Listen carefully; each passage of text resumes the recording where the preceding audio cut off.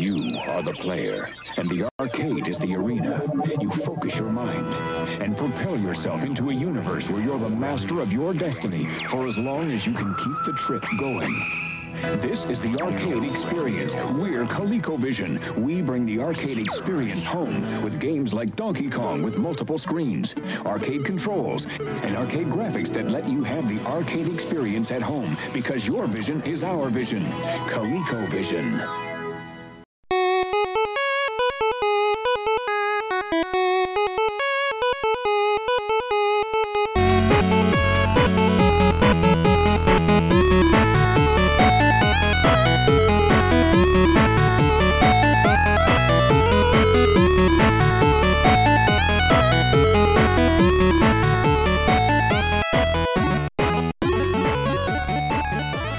Hey there, everybody. Welcome to another episode of Classic Gaming Brothers. I'm Seth. And I'm Zach.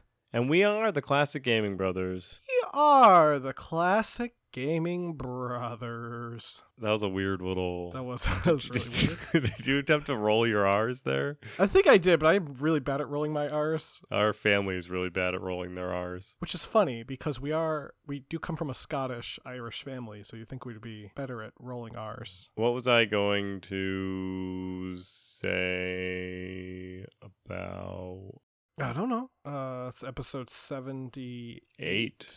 78. 78? We are 2 episodes away from episode 80. That's right. We'll be octogenarians. Well, the podcast will be. We will still be relatively... We will be octogenarians. No, that would be weird. We're instantly turned 80. Anyway, so to get on with the talking about video games... As we do. Zach. Yes, Seth. What have you recently been playing? Seth, recently I've been playing a little game called Titanfall 2.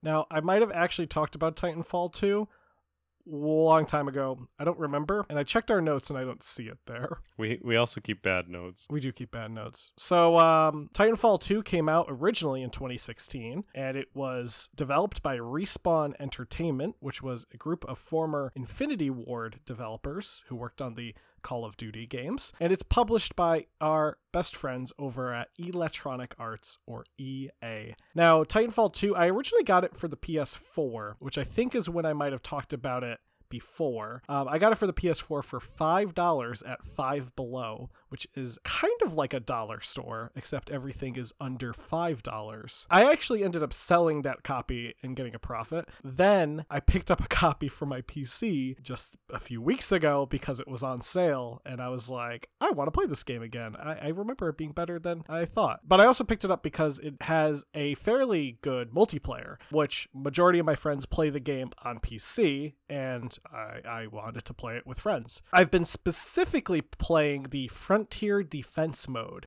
Frontier Defense mode of Titanfall 2 is a 4-player online co-op mode where you have to fight off waves of enemies, and usually you have to defend something called a harvester, which looks kind of like an oil rig that shoots a laser into the sky. The idea is it's 4 people who can summon their titans, as the game Titanfall allows you to do. In Titanfall, for those who don't know, it's a first-person shooter, but you can call down a titan from space and you can pilot the titan around until you die, pretty much. So in the Frontier Defense mode, it's 4 people and you are fighting off these waves and waves and waves of enemies. A lot of times it gets really, really hard, even on the easiest setting. But yeah, I've been playing the Frontier Defense mode. It's a lot of fun. It's, again, kind of hard, but I've been enjoying myself. That's the game I've been playing. Seth, what have you been playing?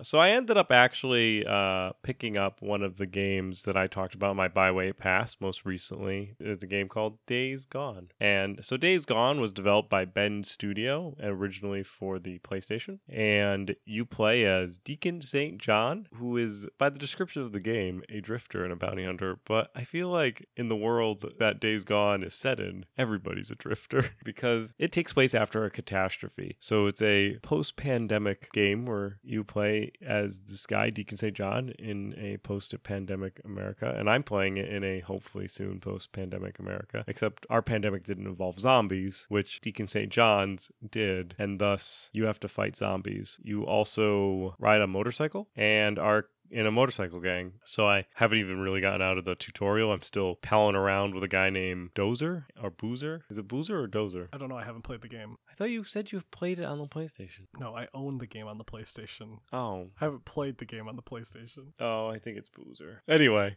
so I've been palling around with Boozer, going through the tutorial. It's actually a game that I played streaming over my Steam Link, which is still a thing, and played on my couch with my Steam controller. I'm going to play the next time I play on my Steam Link, I'm going to use my Xbox controller instead of my Steam controller because the left trigger is to move around on the Steam controller, and then presumably on the Xbox, the right trigger would be for aiming. The Steam controller doesn't have a right trigger.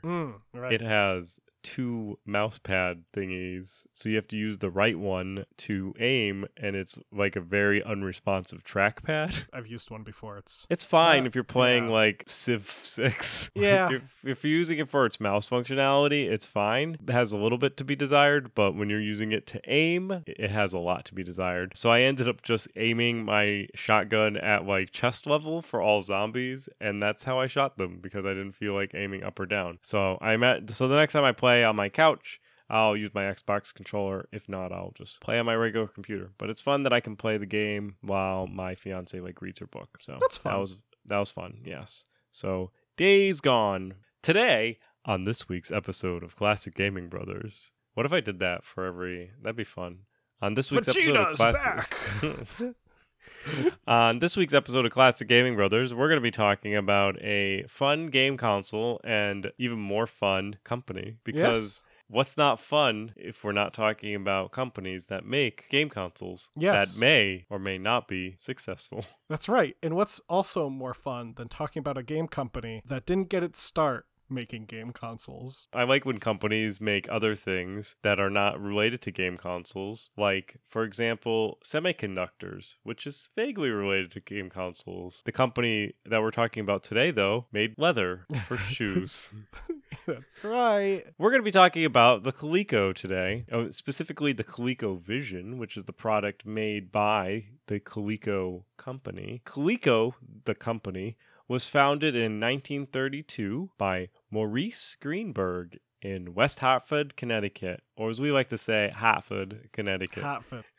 Fun fact about the podcast is Zach and I used to both live in Connecticut. We were born there. We have our Connecticut citizenship, and we are allowed to travel through there. Connecticut passport. Connecticut passport. We're allowed to. It's just a nutmeg made of wood. It's a fake nutmeg. Ooh, I love the nutmeg story of why Connecticut's called the nutmeg state. If you're interested in why the Connecticut is called the nutmeg state, stay tuned after the podcast.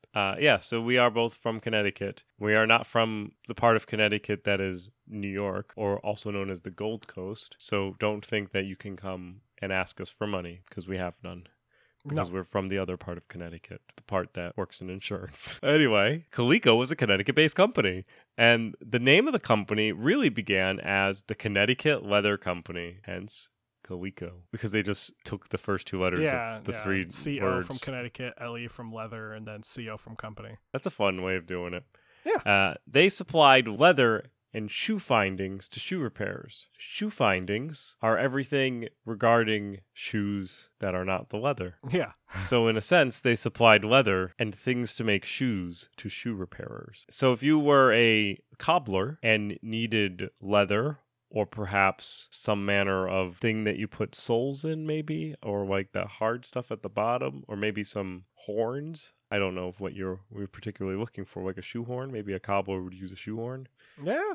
You could go to Coleco, or the Connecticut Leather Company, and you could buy that stuff since 1932, which is a long time. And it's almost 100 years. Yeah. And in the 1950s, Maurice's son, Leonard, decided to diversify the company by beginning to sell leather lacing and leathercraft kits. And then in 1954, when the leather moccasin kit was selected as a child guidance prestige toy at the New York Toy Fair, Coleco decided that, whoa, maybe we should just make leathercraft kits as like a thing and market it towards toys, and maybe we should actually just make toys. So 1956, they started kind of developing early vacuum-formed plastic toys, which allowed the company to begin producing various plastic toys and wading pools. And in 1961, they sold off the leather and shoe portion of the company and became Coleco Industries, retaining their history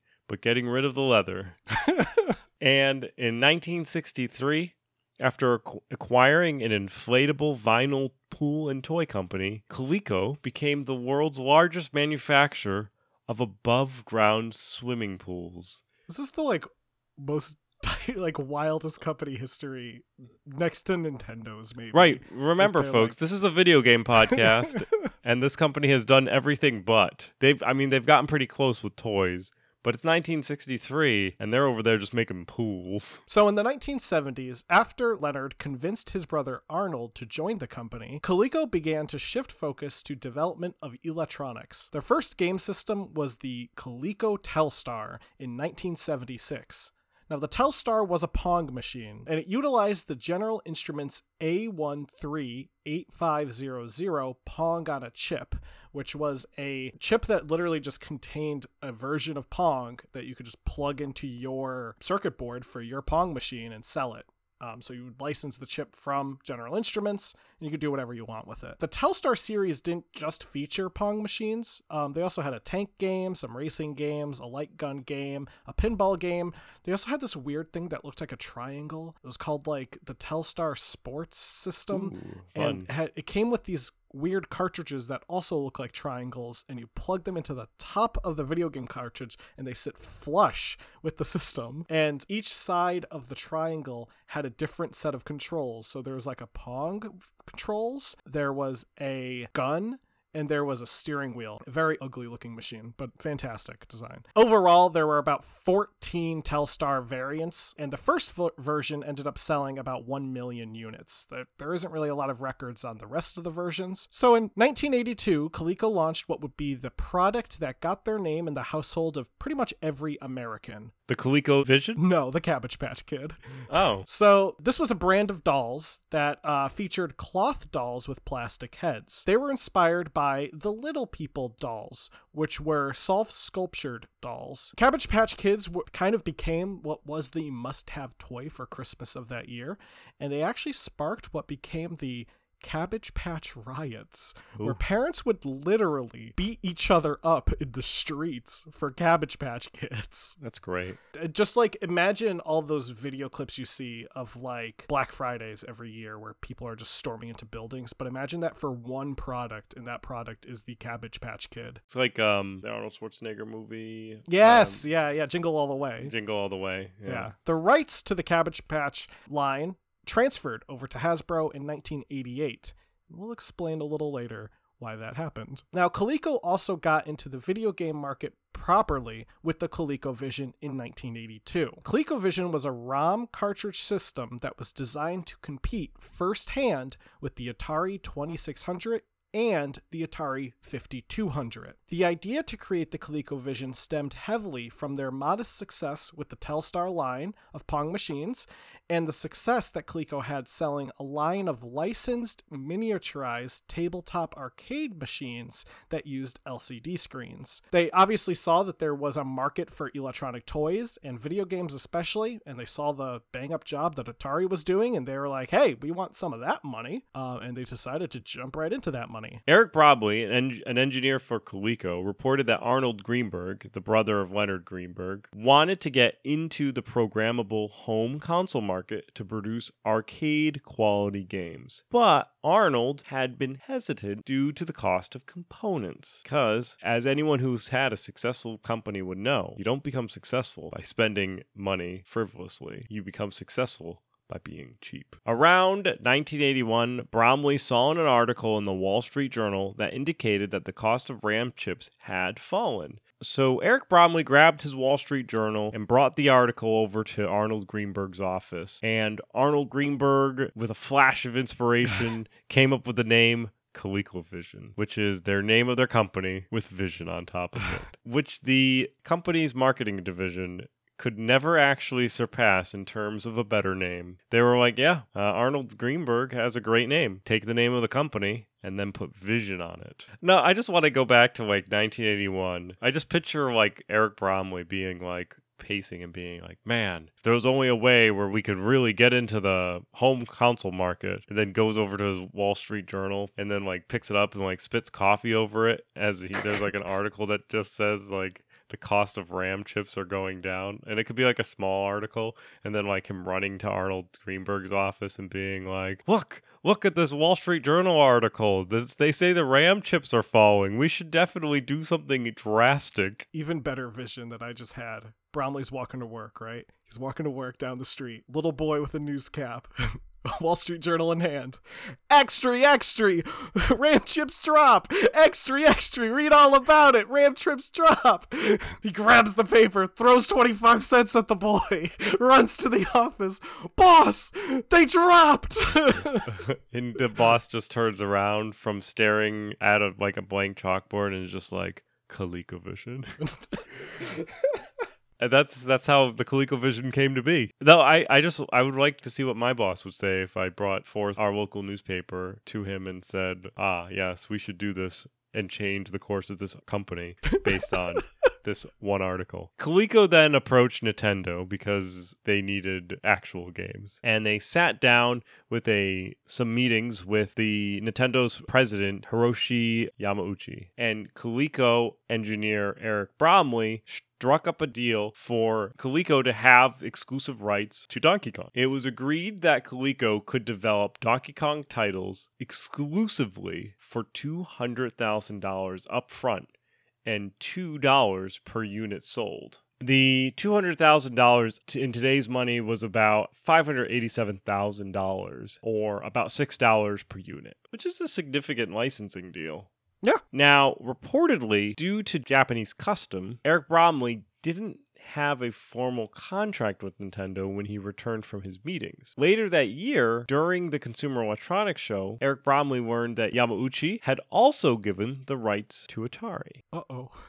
So now, with help from Yamauchi's daughter, Eric Bromley signed a formal contract with Yamauchi to affirm that Coleco had the rights. Coleco would later use this deal to announce that Donkey Kong would be bundled with the ColecoVision system. Reportedly, that was also kind of met with skepticism from everyone when they announced that.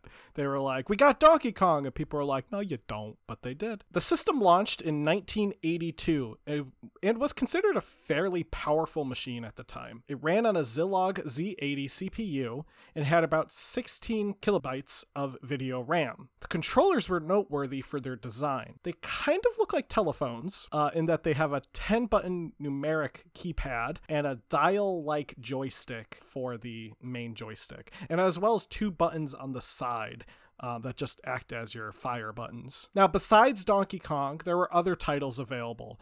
Some titles include Miner 2049er, Keystone Capers, Mr. Doe, and the Star Wars arcade game. Now, all of these games were also available on the Atari 2600. However, the games looked much more superior on the ColecoVision due to the strength of the console. And it was actually really easy to compare ColecoVision games to the Atari 2600 games, due to the fact that there was an optional module that you can install for your ColecoVision called the Expansion Module Number 1, which is such a catchy name. That's probably the best name that I've ever heard. This module allowed your ColecoVision to play Atari 2600 games and utilize the Atari 2600 controllers. So that doesn't seem like something Atari would want. Imagine this in modern times, right? You buy an Xbox. Microsoft is like, because you bought our Xbox, we want to let you know of a module out there. It lets you play PlayStation games. That is so silly if you think about it.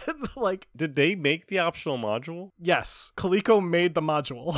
And of course, Atari took Coleco to court for this. They ended up settling out of court because technically Coleco wasn't using any actual Atari patents and they were using their own machine parts. So they weren't technically stealing anything from Atari. They were literally just using their own parts to run Atari games. So They were doing what we would like to call dirty pool. some other modules included a steering wheel, a module that could convert your system into an Atom computer, which was a home computer that was developed by Coleco, and a trackball controller. Now, how did it do? Sounds like they had a recipe for success. When the system launched in August of 1982, it did very, very well. By Christmas, it had sold around 500,000 units, which mostly due in part to Donkey Kong. Coleco's competitor during this time, which was the Atari 5200, was not doing so hot and was actually lagging behind by sales. Now, in regards to the sales in 1982, we don't really have what the Atari 5200 sales were at that time. However, I can tell you that by 1984, the Atari 5200 had sold only 1 million units. However, ColecoVision quickly passed 1 million in sales in 1983, so they were moving at a much better clip than the Atari 5200. However, by 1984, the ColecoVision had a severe dip in sales, as did everybody, because in 1983, the video game market crashed, which there's like the stories of like ETs being buried and just all sorts of stuff happening during the video game crash of 1983. A lot of people lost their jobs, and the age of every single company in the world, whether you made televisions or cameras or leather, could make a video game console, was over. And we would never go back to that world as of 2021. The people who make video game consoles are generally specialized or generally have divisions that are dedicated solely to making video games and video game products. You don't have like Magnavox deciding that it's time to make video games, or RCA or Philips. They're not out there. They're staying in their own place, partly due to the video game crash. It really shattered a number of those companies that were playing in the video game field and not necessarily like full bore till in it. So this dip in sales prompted Coleco to discontinue their Atom line of computers, and in 1985 Coleco formally began to withdraw from the video game market, and ColecoVision was officially discontinued in October of that year. Ultimately, it's believed to have sold around 2 million units between the 1982 launch and the 1985 discontinuation, which isn't bad. It's a decent clip. It probably sold, and it sold better than the Atari 5200, which if people are familiar with the Atari, the 2600 is the one that people are really nostalgic over. The 5200 is kind of a lost child of the Atari. Yeah. Now, Coleco's luck would not get better. In 1986, the company decided to purchase Leisure Dynamics, which is the creators of the games Aggravation and Perfection, the board games. Yeah. And Shelco and Writer, which were the creators of Scrabble, Parcheesi, and Trivial Pursuit, which, a solid decision to purchase these type of games. They're like really like pretty well-known household name board games. However, after their purchase, sales of Schlecko and Writer games plummeted, and there were reports that their warehouses were filled with unsold copies of their product. Fortunately, Connecticut is full of empty warehouses, so somewhere out there's just a warehouse full of Parcheesi.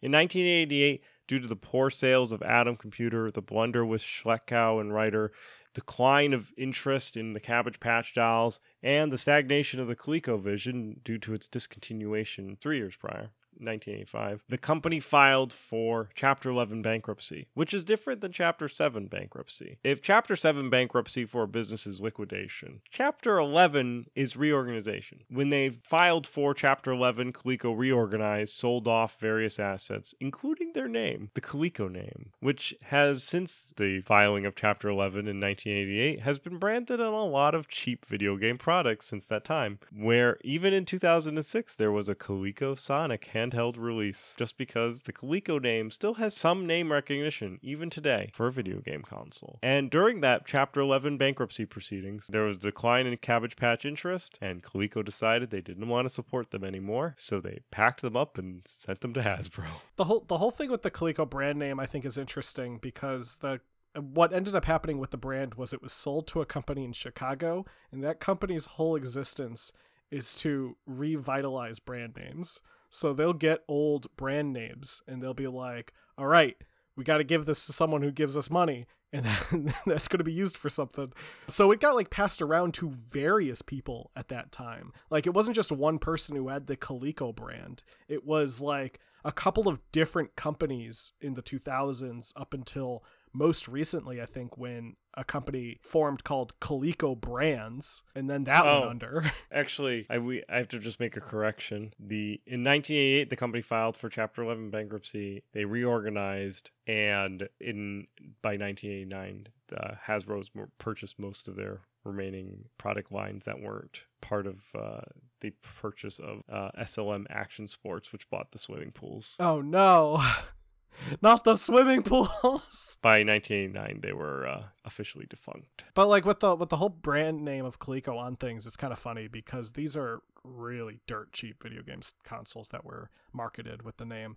The Sonic Coleco, it's called Coleco Sonic. It's a handheld where you can play Sega Master System games, not Coleco games. There's no Coleco games on it. No games made by Coleco on the Coleco Sonic machine. In fact, a majority of the early 2000s Coleco branded products had zero Coleco games on them because the Coleco games were owned by a different company. So if you got the brand Coleco, that didn't give you the games. So it's just it's a mess. I love it. I think the ColecoVision is kind of like this really sad story of a company that could have had it all, right? Like this could have been the company to revitalize the market in video games if it wasn't before the video game crash. I feel like if Coleco had waited a few years and worked a bit to improve the system and released it maybe alongside the Nintendo and maybe tried to compete with Nintendo, it could have been something a little more competitive because the Coleco is certainly a powerful little machine, but sadly no. Fun fact about the Atom, they rushed it to development, and one of the reasons it sold so poorly was because they didn't put any shielding inside of it, metal shielding. So if you had a magnetic cassette tape inside of the Atom computer and you turned on your Atom computer, it would wipe the magnetic cassette tape because it would let out a very, very small magnetic burst. Oh, powerful enough to wipe a tape. So don't keep your tapes on your Coleco. Seth, programs of the 1980s were kept on cassette tapes. Oh no. So, like, your basic program, the thing you use to run your computer would have been on a cassette tape that you might have kept in your cassette player so that you don't have to worry about swapping it in every time you boot the console up, would be wiped the moment you turned it on. Well, that's going to be our Coleco. That is going to be our Coleco episode. What's great about Coleco is that we could just title this episode Coleco, and people will know that it's about the ColecoVision because people forget that it was called the ColecoVision. That's true. That's true. Or at least I did. Well, I mean, by the time I was born, it was already gone. Well, it was discontinued. And to be honest, I mean, what else are we going to talk about in an episode about Coleco? We're not going to do a whole episode on the Telstar. That's true. That's true. Yeah. Perhaps a Telstar episode in the near future. Anyway, that's going to be the episode. It's time to go on about things that we're excited about buying, waiting, or passing on. So the game that I'm excited about buying, waiting, or passing is a game that's called Mind Scanners. And that's mind with a D. Sometimes I don't know if with my Connecticut accent, if sometimes I say things that sound like other things. It was developed by Outer Zone. And these are the same people who made Yes, Your Grace, which is a great game about running a kingdom. And it's got fun, 16-bit graphics, and you play as this king, and you have to make, these really tough decisions about running your kingdom. And it's fun. It's also heart-wrenching because you're like, do I feed these people or do I protect them? Kind of decisions where, all the decisions are wrong, or tough, at least. Mind Scanners is a game that's set in the future, where Yes, Your Grace is set in the Middle Ages. Mind Scanners is in the future, but it's a dystopian future, a future that is a mashup between 1984 cyberpunk and an indie aesthetic, or also could be just retro futurism. So it's a future, but we didn't micro everything. So there's still big paddle switches and wire. There's still a big physical medium component to using computers, whereas in today's world we made everything smaller, so thus you don't see the computers. So in Mind Scanners, you work for the government, and you have to diagnose and treat citizens of the structure, which is, I'm guessing, the type of government. And it looks like a Papers, Please type game where you essentially attempt to identify if the people that you are interacting with are sane enough for the government. And you have to like label them, and it looks similar to like how you check in passports and Papers, Please. And it looks fun. I'm actually very excited about this game. When I saw that it was done by the same people who did Yes, Your Grace, I was like, yes, I'm going to buy this game. So I'm going to put this down as a buy. It's Mind Scanners, and it actually just came out on May 20th. Nice. Which is a great day of 2021, in case you're listening to this podcast in the future. Nice. So Seth, my buy weight pass is a game called Heidelberg 1693. Yes. So in Heidelberg 1693, you reload your musket after every blast. It's a challenging 2D action-adventure game set in a dark, twisted version of 17th century Germany. It's developed and published by Andrade Games. Looks pretty much the only reason I even noticed it and kind of excited to try it, which is why I'll probably put it down as a buy, is it looks a lot like Castlevania, like classic Castlevania, except instead of a whip, you have muskets. And I'm all for muskets. I think muskets are very silly when they're introduced in video games because people either try to make them the least accurate or the most accurate. I love when a video game has realistic musket use where your guy takes like a solid 10 minutes to reload his gun. I think it's hilarious. Yeah, so I'll probably grab it. It's due out May 21st of 2021. I'm not sure if I'll grab it on release, but I definitely do plan to pick it up.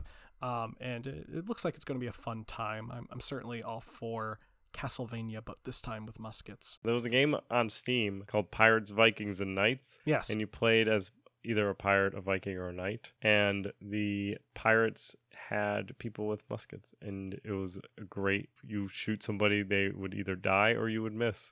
Nice. That's what musket warfare was like. And then when you go to reload, that's when you died. So you might be sitting there, fan of the podcast, wondering to yourself, Zach, this was a great episode on Coleco. I learned so many things. And right now, I want to reach out to you and tell you how I learned so many things. Well, listener, friend, fan of the podcast, let me tell you exactly what you should do. You should open up your email client and in the to field type classicgamingbrothers@gmail.com. And in the body of the email, you want to type in your message. In the subject line, you can put whatever you want. I don't really care. It could say, hey, or it could say, what's up? Or it could say criticism, or it could say correction.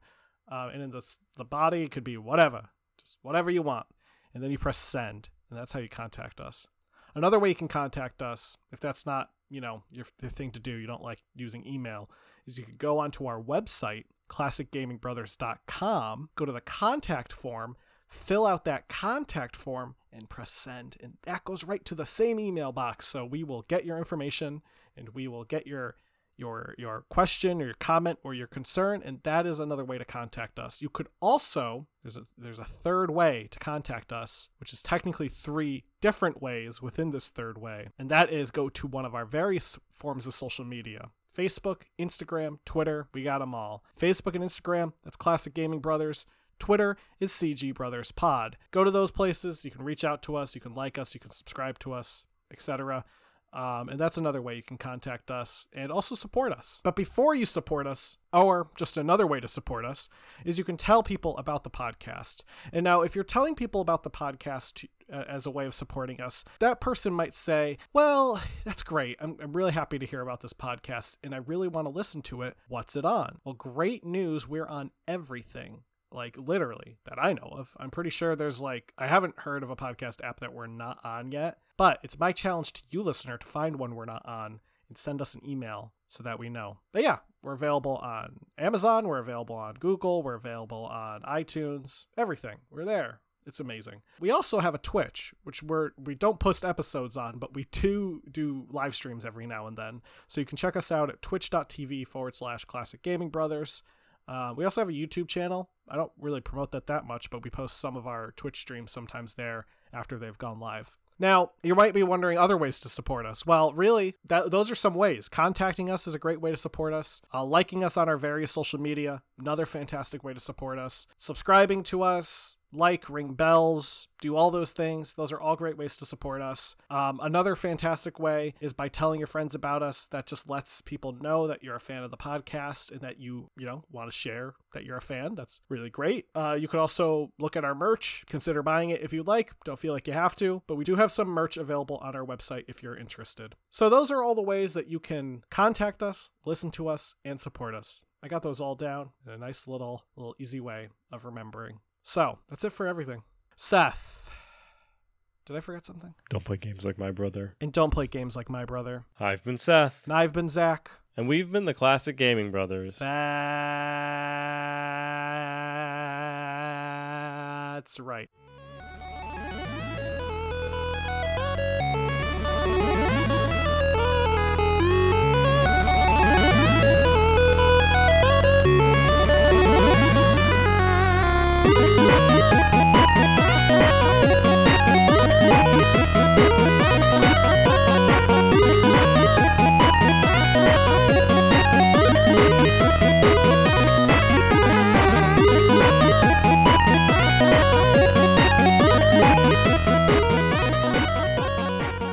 So, Connecticut nutmeg. Why are we called the nutmeg state? And I say we because Zach and I we were born in Connecticut. We are Connecticutians born there. So why are we the nutmeg state? We're the nutmeg state because at one point in time, back in the turn of 2 centuries ago, we, Connecticut, tried to trade a lot of nutmeg, but we were also cheap and kind of scammy. So we would trade wooden nutmeg. We would make fake nutmeg and then trade it to people as commerce. And thus, people that were not people from Connecticut would call us nutmeggers because they needed to warn other people not to buy our nutmeg because we fraudulently made it. And that's why Connecticut is the nutmeg state. So it has nothing to do with having nutmeg in our state or anything like that, but has everything to do with our fraudulent business practices of trying to pawn off fake nutmeg and make a buck. And that's why Connecticut's the nutmeg state, and that's the true end of our podcast. Beautiful. Connecticut has silly history.